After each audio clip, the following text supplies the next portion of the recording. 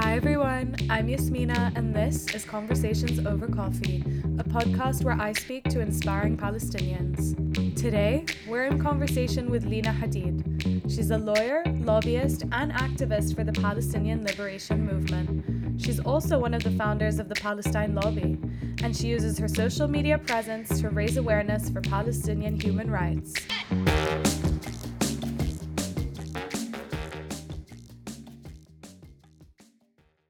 Hi Lina, how are you? Wonderful. So nice to meet you. So nice to be here and speak with you. Thank you so much for coming on.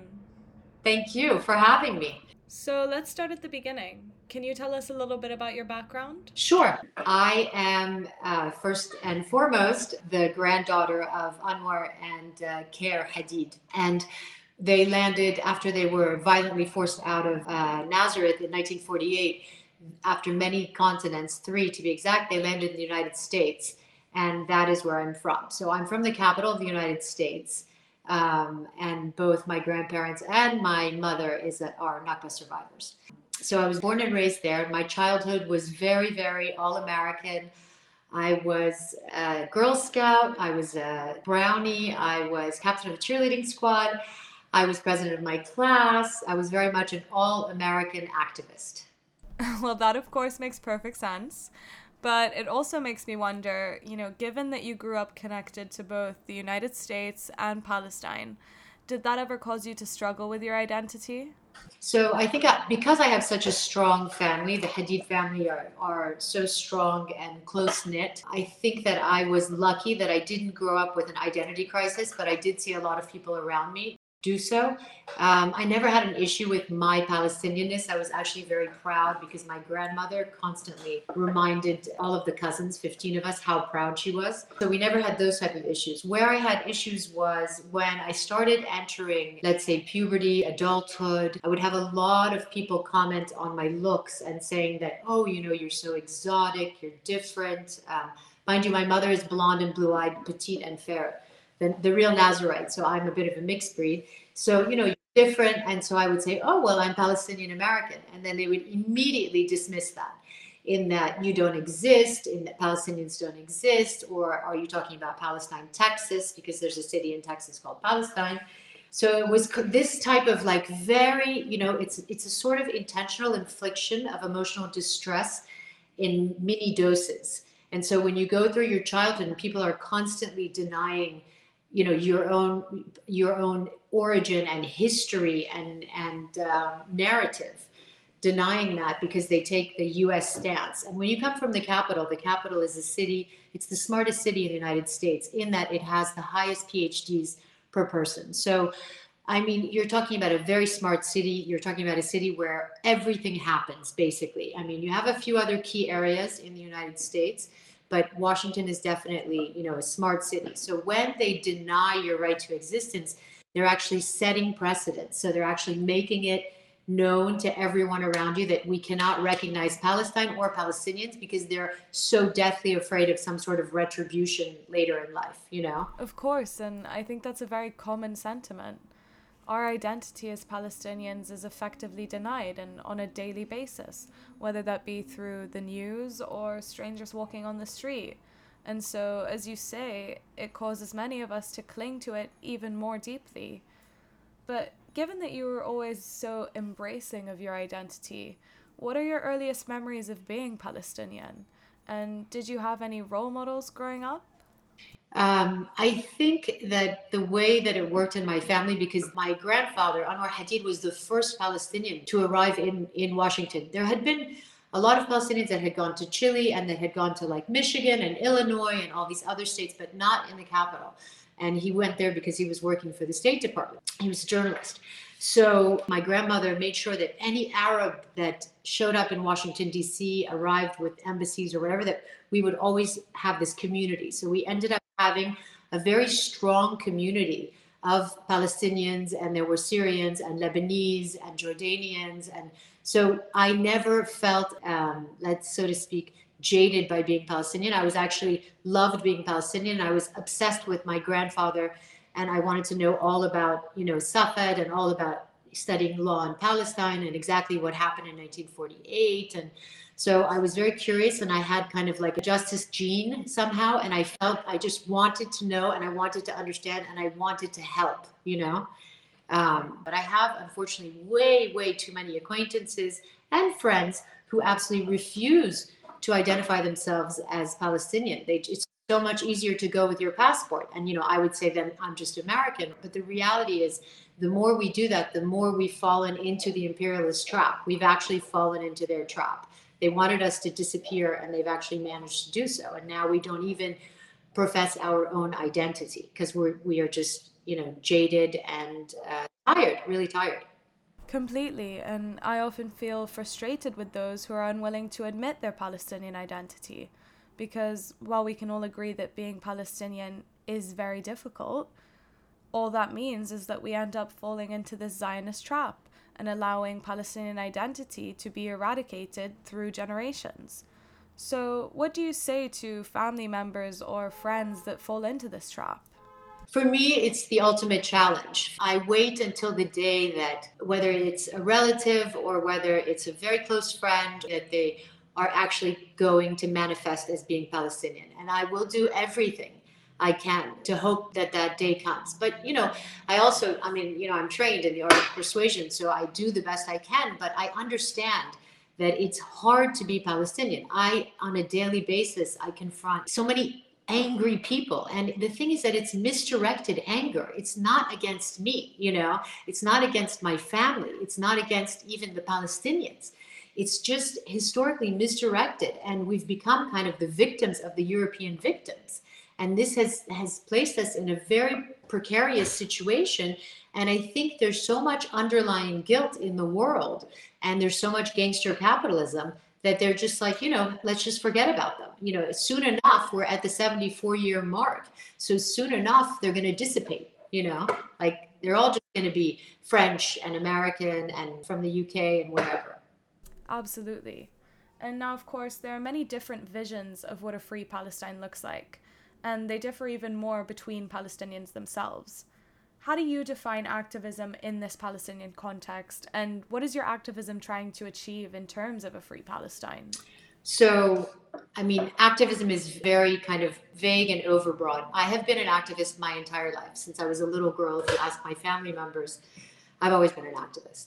So it's just, like I said, again, it's in my DNA. I think that a lot of Palestinians, especially Gen Zs, are natural born activists. And I really think that it is actually a reflection of my generation and the generation above me, who were all born outside of Palestine. So I think that something has happened where we're more open to activism. I mean, I certainly hope that I play some sort of a role in that. But at any rate, what matters in activism, there are so many different types of activists, and there are so, you know, there are so many different types of organizations and all types of different manners to be an activist. What I encourage everyone is to engage in some sort of activism. As a general rule, as a Palestinian, as your zakat, so to speak, you know, as you're giving back, as you're giving to the church, you know, in the basket, you know, to be an activist. But what does that mean? That means to really recognize and to spread the word, and to let people know that, you know, we exist, that our narrative was hijacked, that you know, we went through an entire genocide, and we had a Holocaust in 1948. So I think we need to straighten that narrative out. And the more we get the information out, the less likely people are going to immediately take the information that is constantly fed to them in, you know, the mass media.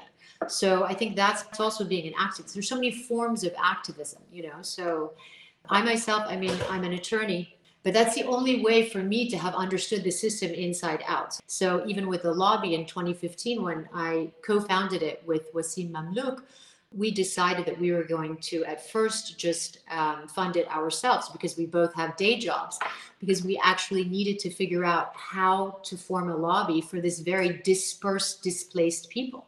The idea with the lobby and the idea with Free Palestine is very simple. We need to create a united Palestinian front. It's that simple. I don't care if you're Fatah. I don't care if you're Hamas. I don't care if you're, I really don't care who, what, you know, where, when, why. It's, are you Palestinian?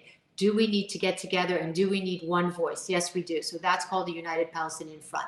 The other angle for the Palestine lobby is to combat 105 years of Zionist propaganda that literally started in the early 1900s before Balfour. I mean, we have so much propaganda. We have a century of propaganda that is specifically geared against the Palestinians, their right to exist, their existence, and their history, the history of their existence. So this is huge, and this combating this is very challenging for us. And we're up against, APAC, and APAC has, 40,000 employees in just one location in the US. And I don't know how much money and funding they get. And, I mean, it's crazy. APAC is the American Israeli lobby is omnipresent in the United States. They're everywhere. And I know that because I've seen them in corporate lobbying for Fortune 50 corporations. So imagine, And following from that, what does your vision of a free Palestine entail?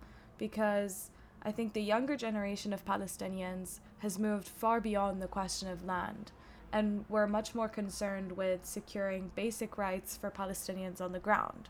Does your vision align with that? So first and foremost, we are well aware at the Palestine lobby that there is no more Palestine. So we're not like in this game of thinking that somehow there's going to be a two-state solution.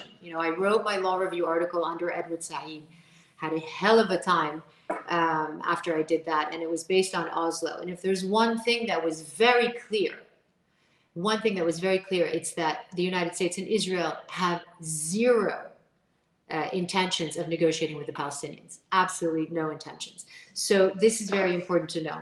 I personally have been going through even the United Nations routes these days. And what I am finding is that we cannot ask for human rights. We cannot ask for civil rights. It freaks them out. So all we are asking for today, for the Palestinians living inside Israel, and it's all theirs now. All we're asking for are basic rights. Basic. No more, no less. And from there, we'll take it. But listen, we just want basic rights. And it's crazy that we don't have basic rights. It's crazy that Christians and Muslims cannot have access to basic rights under the nation state law. It's just that everyone has to realize all of us have to contribute somehow to the Palestinian cause. Somehow, every Palestinian and every person that supports Palestine needs to do so. And this can manifest in many, many, many different ways. Whether it's giving your time, whether it's volunteering, whether it's actually, organizing events, whether it's raising funds, whatever it is, it needs to be done. And we need to be louder and more vocal, and especially Gen Z. I mean, I think Gen Z need to manifest because the new millennials, they're all so jaded, so incredibly jaded. I can't even tell you. I deal with them all the time. The only hope that I see is Gen Z. And that's because there's something, they got it. They're like, listen, this is bullshit. We're not just going to sit down and, let them feed us all of this, bullshit. Like, we know what's going on. We have to stop this. And I think it's important that everyone needs to understand, everyone living in the Occidental world, that their own tax paying dollars are actually going to the state of Israel. And they're not going for good programs. They're going to oppress and dehumanize Palestinians. That's what the Amnesty report said. Oppress and dehumanize Palestinians. This is what they do. Absolutely. But given that Palestinians are asking for so little, why has our progress been so stalled? What do you think are the main obstacles that Palestinian activism faces today? Gangster capitalism coupled with Zionism. That's exactly what we're facing. All of these European countries, they know, I lobby in Central Europe, they know that what's going on today is absolutely outrageous and ludicrous. The only reason that they side with the United States and with Israel are for economic interests. And it is said over and over again. And I have heard it over and over again from every single Central European country. So, we're going to have to appeal on another level. We don't have the funds. They're dropping funding for everyone. For the PA, and God bless their souls, because I got to tell you, it is not easy to run a government in exile. People think it's so easy and they want to criticize the PA day and night. Well, let me tell you something. Spend 24 hours in their shoes and you will be in shock. You will be in total shock. And I can just tell you, because I mean, I do so much volunteer work for everyone, that I end up dealing with everyone, and I see, I see what they go through, and I see the obstacles, and it's really, really unfair. We have to work, all of us have to work together. That's again why I talk about a united Palestinian front. We are always going to have problems and differences, but we need to handle those behind closed curtains. And then when it comes to the rest of the world, we need to be very strategic, we need to be very straightforward, and we need to be very clear. This is very hard when our own people are working against us. It deeply saddens me, really deeply saddens me. And I think people don't see the long-term goal, which really is a free Palestine, meaning that Palestinians can walk around freely in what was formerly called Palestine. That's simple. Without having to go through 6-hour checkpoints just to make it to their job, without having to, watch their children getting shot in the streets because, they have a shoot to kill policy. I mean, this is outrageous, and trust me, Palestine is not the only country. There are other countries that are going through Somalia, Afghanistan. There are other countries that are going through, horrific situations also. But it's been 74 years with Palestine, and honestly, it's just time. The time has come. If we can't solve Palestine, I don't know how we can solve any of the other problems in this world. And, I'm so happy actually to see the world manifest and come together for Ukraine, but it's so upsetting that they can't do it for all these other countries. I just don't get it. I just like I said, I'm so empathetic to the situation, but at the same time, I don't get it. Absolutely. And I think it's important to note that this kind of support for causes in the United States or Europe is nothing exceptional.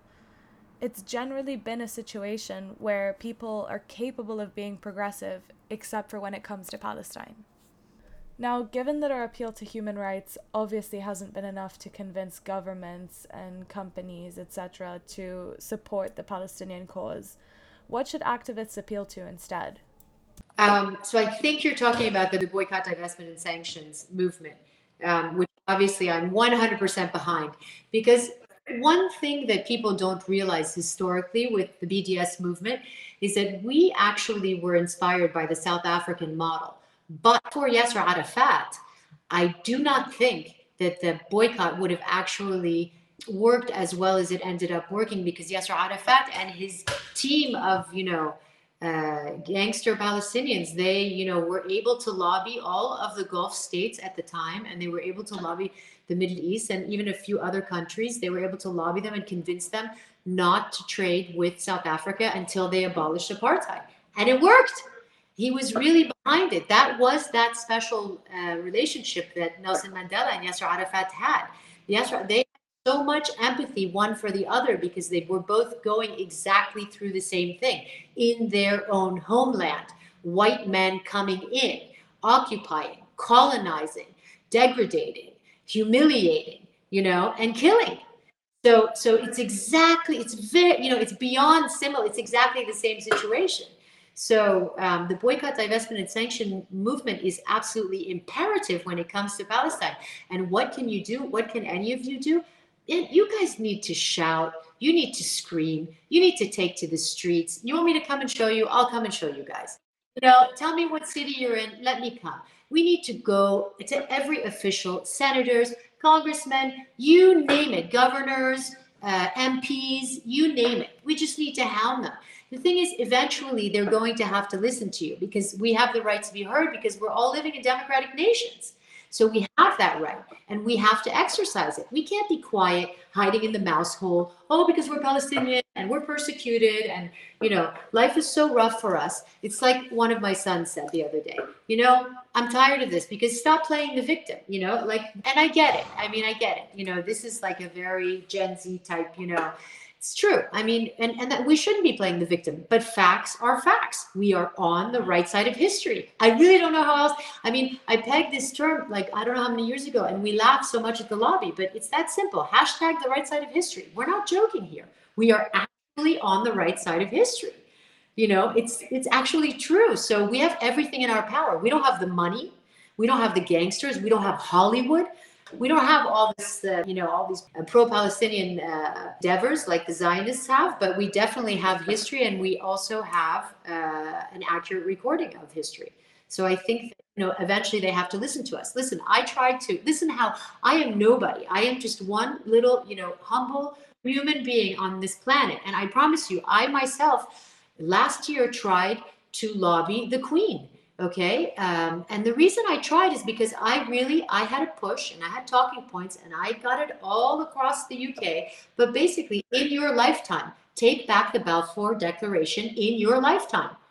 Okay. She was alive when it was drafted. It was illegal, the Balfour Declaration. Okay. You do not have the right to give someone else's land. You know what I mean? So it was illegal, and she could actually rectify it. She could take it back. She could render it null and void in her lifetime.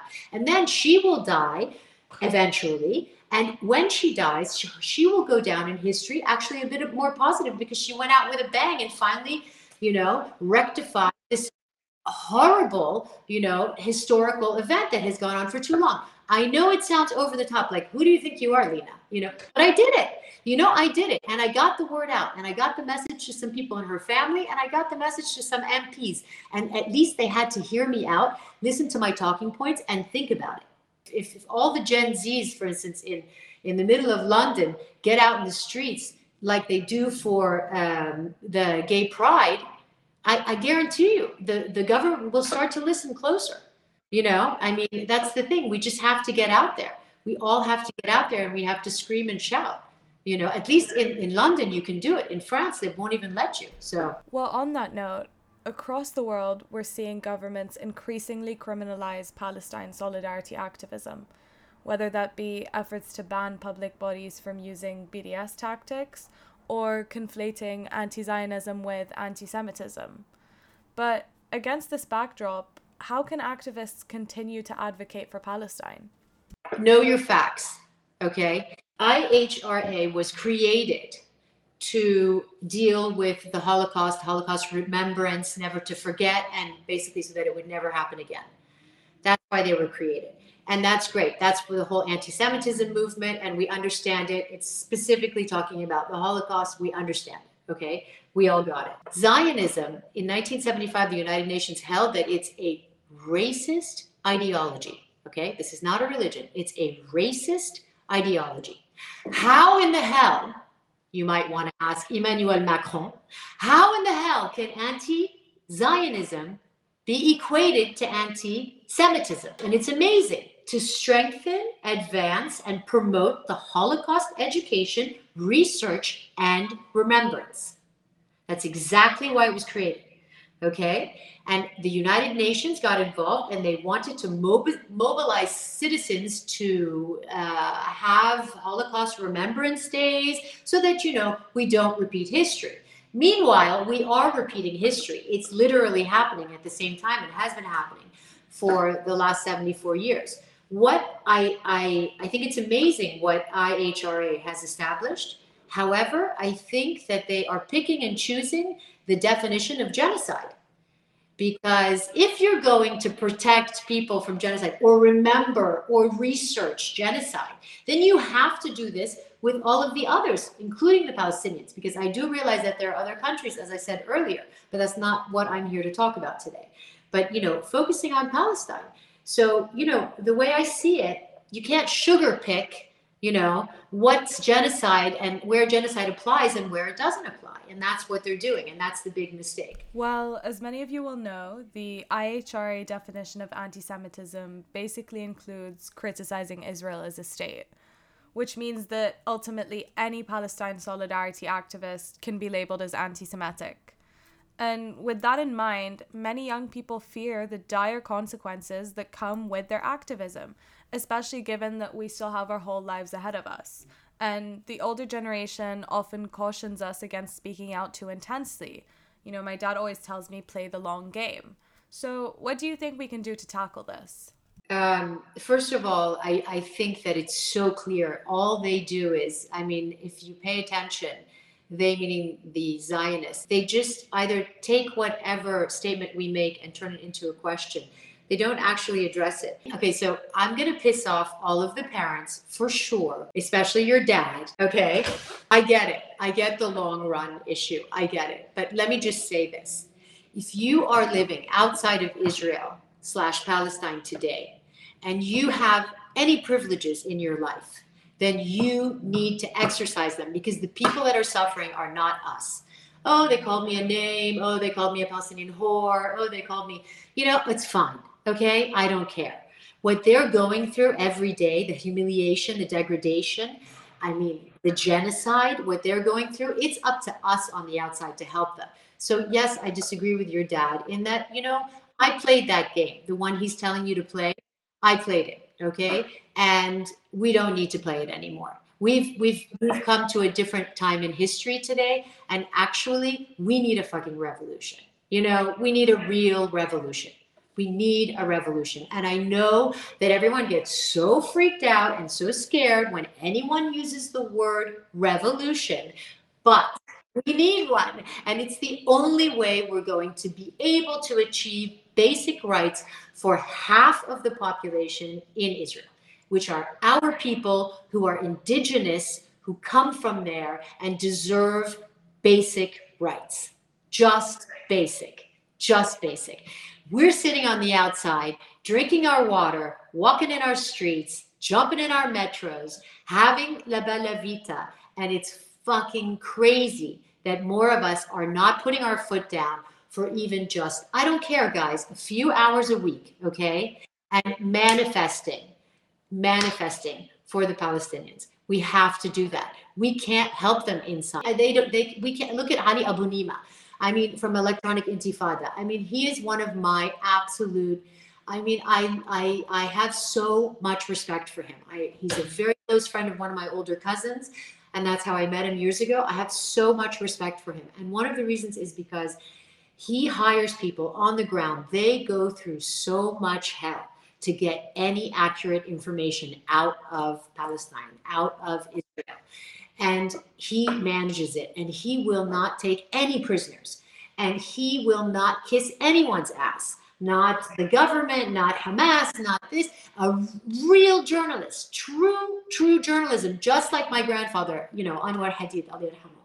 Exactly the same. And this is what we need. This type, and he lives a very humble life in Chicago, rents a small apartment. His whole life is dedicated to the cause. I'm not saying that you have to do that. But what I am saying is that if you're privileged on the outside, think about a few hours a week. Just think about a few hours a week. There are so many ways. I tell you, I send at least the lobby, we must distribute on a weekly basis, easily, I don't know, a dozen, if not more, petitions to sign.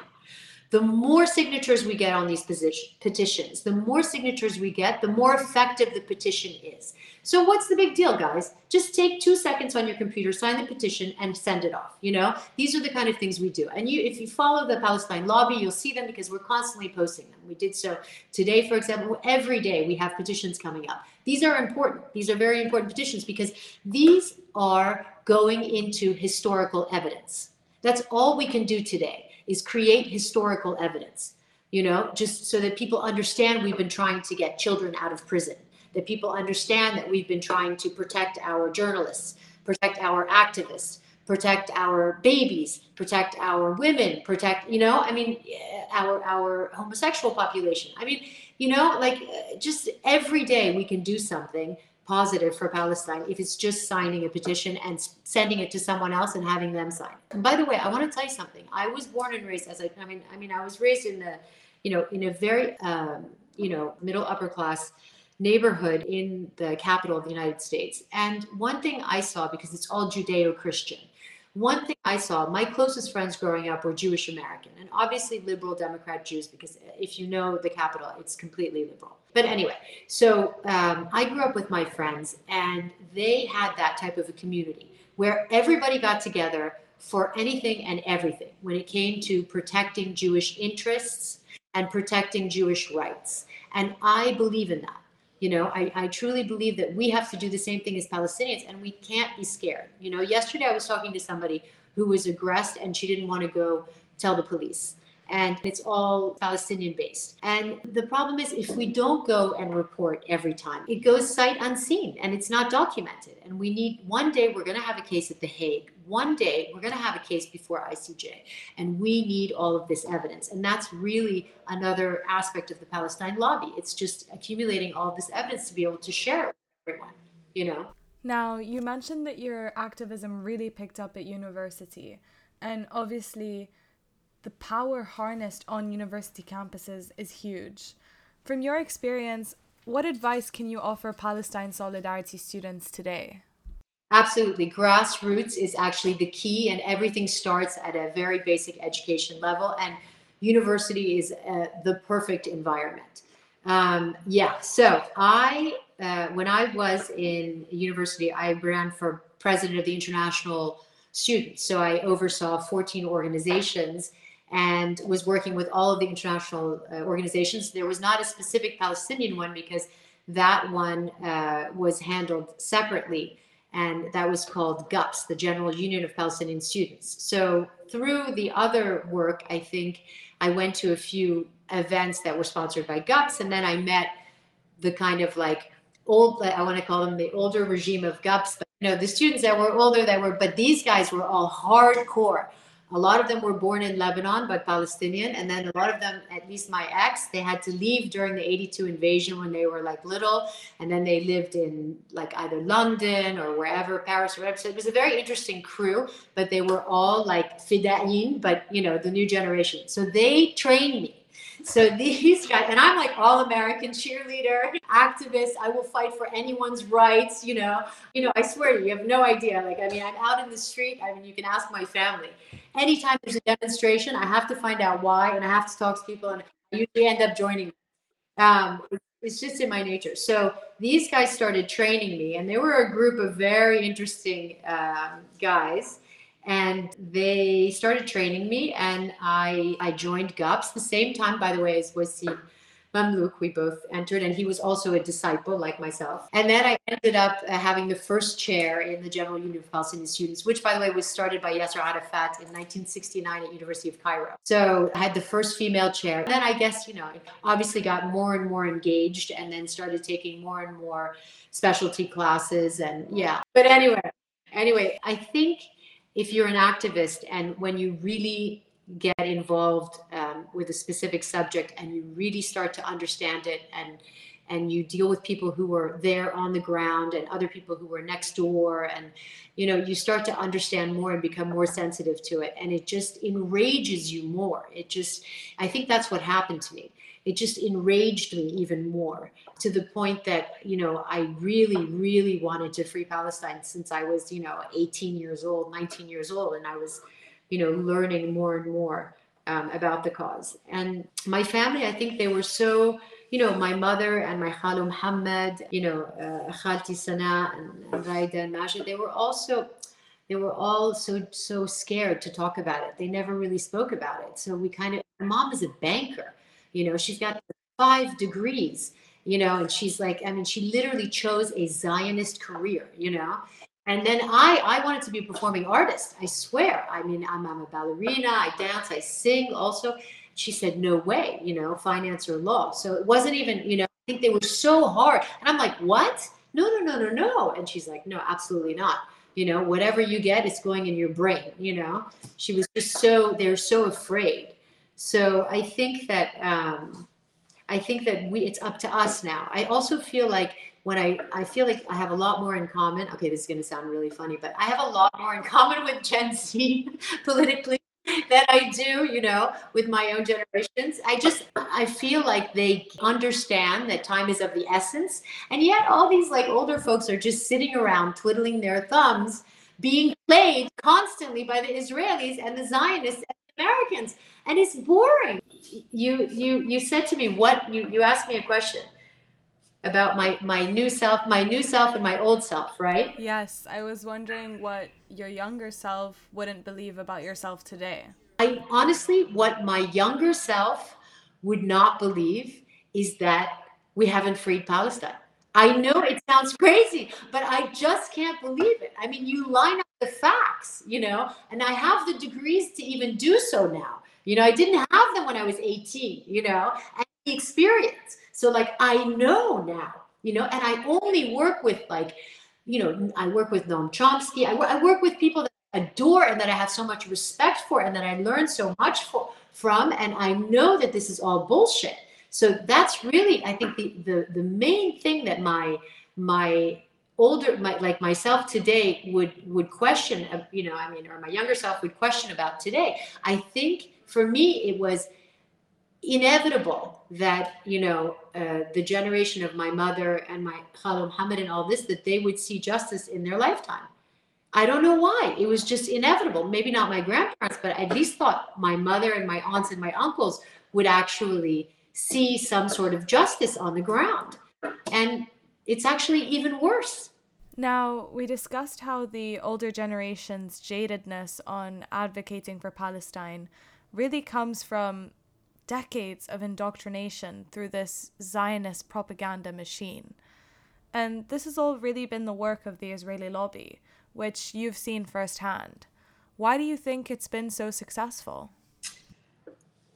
Money. Money and membership. It's that simple. They have the highest membership and they have the most money. It's, on the Hill, they don't even call it APAC, the American Israeli Lobby. They call it the lobby. I've been on the Hill and I've done corporate law. I've worked, in corporate lobbying on the Hill. And I am telling you, it's called the lobby. Like, they actually call it the lobby. They are omnipresent. They take no prisoners. They are relentless. They are absolutely 100% convicted. And they get the money together and they hijack Judaism. So they're forcing all these people in their synagogues. I mean, Ruth Bader Ginsburg. But I mean, dude, she was giving lectures every weekend in synagogues. What was she saying? And why did this woman, who manifested against every single injustice in the world, whether it was women or African Americans or whether it was Asians or whatever it was, and then when it comes to Palestine, total silence. And she was a Supreme Court justice, female. Okay? I mean, we're not doing it. We're not doing it. Like, for instance, we have 80 million Christian Zionists. What are they doing? They make up these churches. They put 15,000 people in them. It's like controlling masses. And then they pass the basket around and tell them that the Messiah is not going to come back unless we support Israel. I mean, come on. Like, seriously? I mean, this is what's happening in America. Like, it's that ridiculous. But the ingredients for the success of the Israeli lobby are practical, finance and membership, which we as Palestinians could easily replicate. So why haven't we? Okay, so I have an appeal out to every single successful Palestinian businessman or woman, all of our government, basically everyone. I have an appeal out and I keep telling them we need a serious lobby with a financial backbone. It's the only way we're going to effectuate any kind of change. I mean, first of all, if I was a man, I think this would be much easier. No, really. I mean, I've been working in the cause since I was a teenager, and and they want to criticize me about what? The fact that I drink champagne. Oh my God, guys, I drink champagne. Woo! Like, I mean, like, this is it. I really think that this is something that they keep saying. No, we're going to rely on the others to be our lobby, but that's not how it's going to work. And I work with everyone. I work with BLM. I work with Jewish Voice for Peace. I work with all of these guys, and they have financial backbones. I mean, the thing is, this is what you need to make any sort of any impact or any difference. You have to be at the right place at the right time. You have to be there. You physically have to be there, and you have to lobby. And lobbying is a lot of work. We have to distribute talking points to everyone. We have to, but the more elaborate your lobby is, the more effective your cause will be. I mean, look at the Armenians in the United States. They have an extremely strong lobby, and they are extremely effective. Kudos. But we need to do the same thing. My problem is the older generation still doesn't get it because there's no, it's kind of like that typical like Middle Eastern commerce type thing. It's like, okay, what do I get in consideration for investing in a lobby? And it's like, no, the consideration is going to come over time. It's education. It doesn't, there's no widget. This is not going to be produced. I'm not going to, this is, it's a lot of work. That's completely right. And I think to really advance the Palestinian cause, the younger generation needs to look to older, already successful Palestinians for support. But as we've said, they're so jaded about it. And even with something as simple as this podcast, I mean, although of course some have been unbelievably supportive, many Palestinians that I've reached out to just won't give me the time of day. So, Jaded. They're jaded. They're jaded and they're paranoid. By the way, we have a lot of paranoia, post Palestinian Holocaust, post Nakba. So, which is normal when you're persecuted. Paranoia is also part of it. So, if you see paranoia with your parents, do not be aggressive with them. Understand that it's literally a condition that's been passed down because we've been persecuted for so long now. I mean, yeah, I see it all the time, and I try so hard. I mean, I really, I try so hard, but at the same time, while getting my point across, which also needs to be done, and not undermining, whatever they call me, Ketkuta or Lady Lina or whatever the hell they want to call. It's like, come on, guys, can't we just sit down and have a conversation? But yeah, but that's what it takes.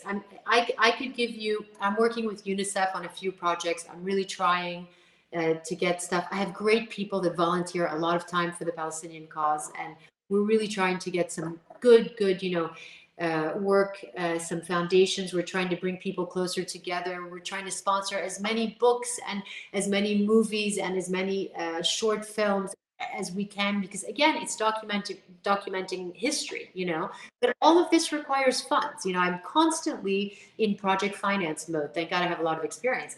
I'm constantly in project finance mode because there are so many great projects out there, but they need funding, and I want to work with Gen Z. I want them to produce 30-minute clips. If I have to watch one more piece produced by, I don't even know who's producing it, with the Star Wars music in the background, and you know what I mean? I'm like, guys, come on, So I think that we need to get this done. And really, more importantly, is that I really feel that the liberal Jewish population in Central Europe and in the United States, the Gen Zs especially, have woken up. And I think that they realized that the Zionists hijacked Judaism, scared the fuck out of them, made them give money to the state of Israel as a safe haven, which made absolutely no sense, but they bought into it because, again, they were fear-mongering, scare-mongering, like they do so well, So I'm heavily focused on these people. I love Stephanie Fox from the Jewish Voice for Peace. I love what they do. IMEU, I've been working with them for years. They are, beyond on top of their game. Again, Electronic Intifada, we really have good people, but they need, Ali Abunima needs 2,000 employees. We need to disseminate the information. We need to get it out there. No one's picking up our feet. But this is what we have to do. We have to, but again, this takes a certain amount of funds. Yeah, completely. And moving on slightly, I mean, I'm pretty sure you're basically Superwoman because you're also a doctor of law. Can you tell us a little bit about your journey to becoming a lawyer? Sure. So I have an undergraduate degree in the School of Public Affairs. And then I went for my doctorate of law. When I started, and I really want everyone to listen to this carefully because it's just my opinion, but still, I just want you to know what I went through. I started out by being in public international law, doing my doctorate in public international law, because again, I wanted to save Palestine. But after 6 months in the program and reading the entire UN Charter and the EU Charter, I realized that it was hopeless, that we were, as much as the UN sets an example and is an open forum for us to lobby that doesn't discriminate against us, those weren't the means for me to achieve my goal, which was really to understand ultimately the world of lobbying, and laws and how to make laws. So I went into international business transactions, and after 5 years of hardcore litigation in insurance defense litigation, mostly toxic torts, I then went and did a postdoc in negotiations. I think law is like I said again, I wanted to be a performing artist, and I wonder if I wouldn't have been more effective for the Palestinian cause had I been a performing artist. I mean, you think about a lot of things, or like when Playboy asked me in law school if I would do try out for the center, and it's like a crazy amount, and ended up being a girlfriend of mine who's Ukrainian, who actually was in the centerfold because they were looking for half decent looking law students. But of course, my mother had a heart attack. But that definitely would have put, what I mean, Palestine on the map. I'm just talking about how to put Palestine on the map. I feel like today, in the era that we're in, without saying any names, I feel like I almost need to tattoo, free Palestine on the back of some very famous basketball player's butt, and on the other side a Palestinian flag, and turn like a sex video, And I think then, while I'm in the sex video, and then that will go viral, and they'll be like, oh, Lina Hadid's in a sex video with this famous basketball player. And, look what it says on his ass, free Palestine. But, at the same time, I'm pretty convinced, as I've told all of our leaders, if we could purchase a 30-second spot during the Super Bowl, I could also get this information out to the same people. One or the other, But this is where we are today. So when you ask me about a financial backbone and a lobby, this is, we really need to turn heads. We need things to go viral because it's worthy of going viral. When they beat the hell out of a little girl in public, and their video is taken and her head is bleeding, this should be going viral. It shouldn't, I understand animals' rights and everything, but we are focused more on elephants and giraffes than we are on human lives today. And it's not just Palestinian lives, it's all lives. So, it's deeply disconcerting. And I think that Gen Z is the one who sees through it. And that's why ultimately they are my favorite people on this earth. So, that's really it. Anyway, we are in a rough position. And if anyone's going to save us, it's going to be your generation.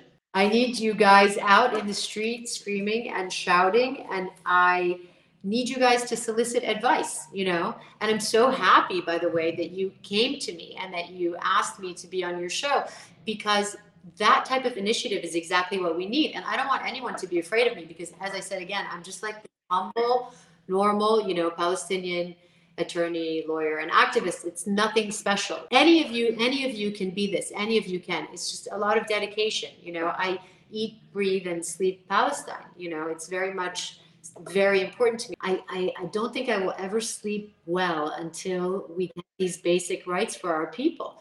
My eyes get teary just thinking right now about the situation that we're in and how many years it's been. It's painstaking. I think that you guys, Gen Z, sees it. And it's basically this. If we can't do this in the next 20, let's say 5 years or so, if we cannot get this done, we are going to completely lose Palestine. And when I say completely, I mean literally written off of every single major map in the Western Hemisphere, burned down to its soul. So it's up to us. It's up to you guys, and I'm here. I'm here for everyone. I really think that there's got to be even a more effective way to reach everyone. I really think that, I'm hoping that it's not the sex video, but I definitely we need to do something. Yeah. And on that note, Lina, thank you so much for being a part of this. Thank you so much. And so next time I'm in London, I hope I see you, or if you come to Paris, I would love to see you, or Geneva for that matter. And and let's get this ball rolling. Come on, guys. Let's get everyone activated, right? Absolutely. And hopefully we can all take note of your advice and come together, because it really is time for a revolution. Stay tuned to Conversations Over Coffee for more from inspiring Palestinians.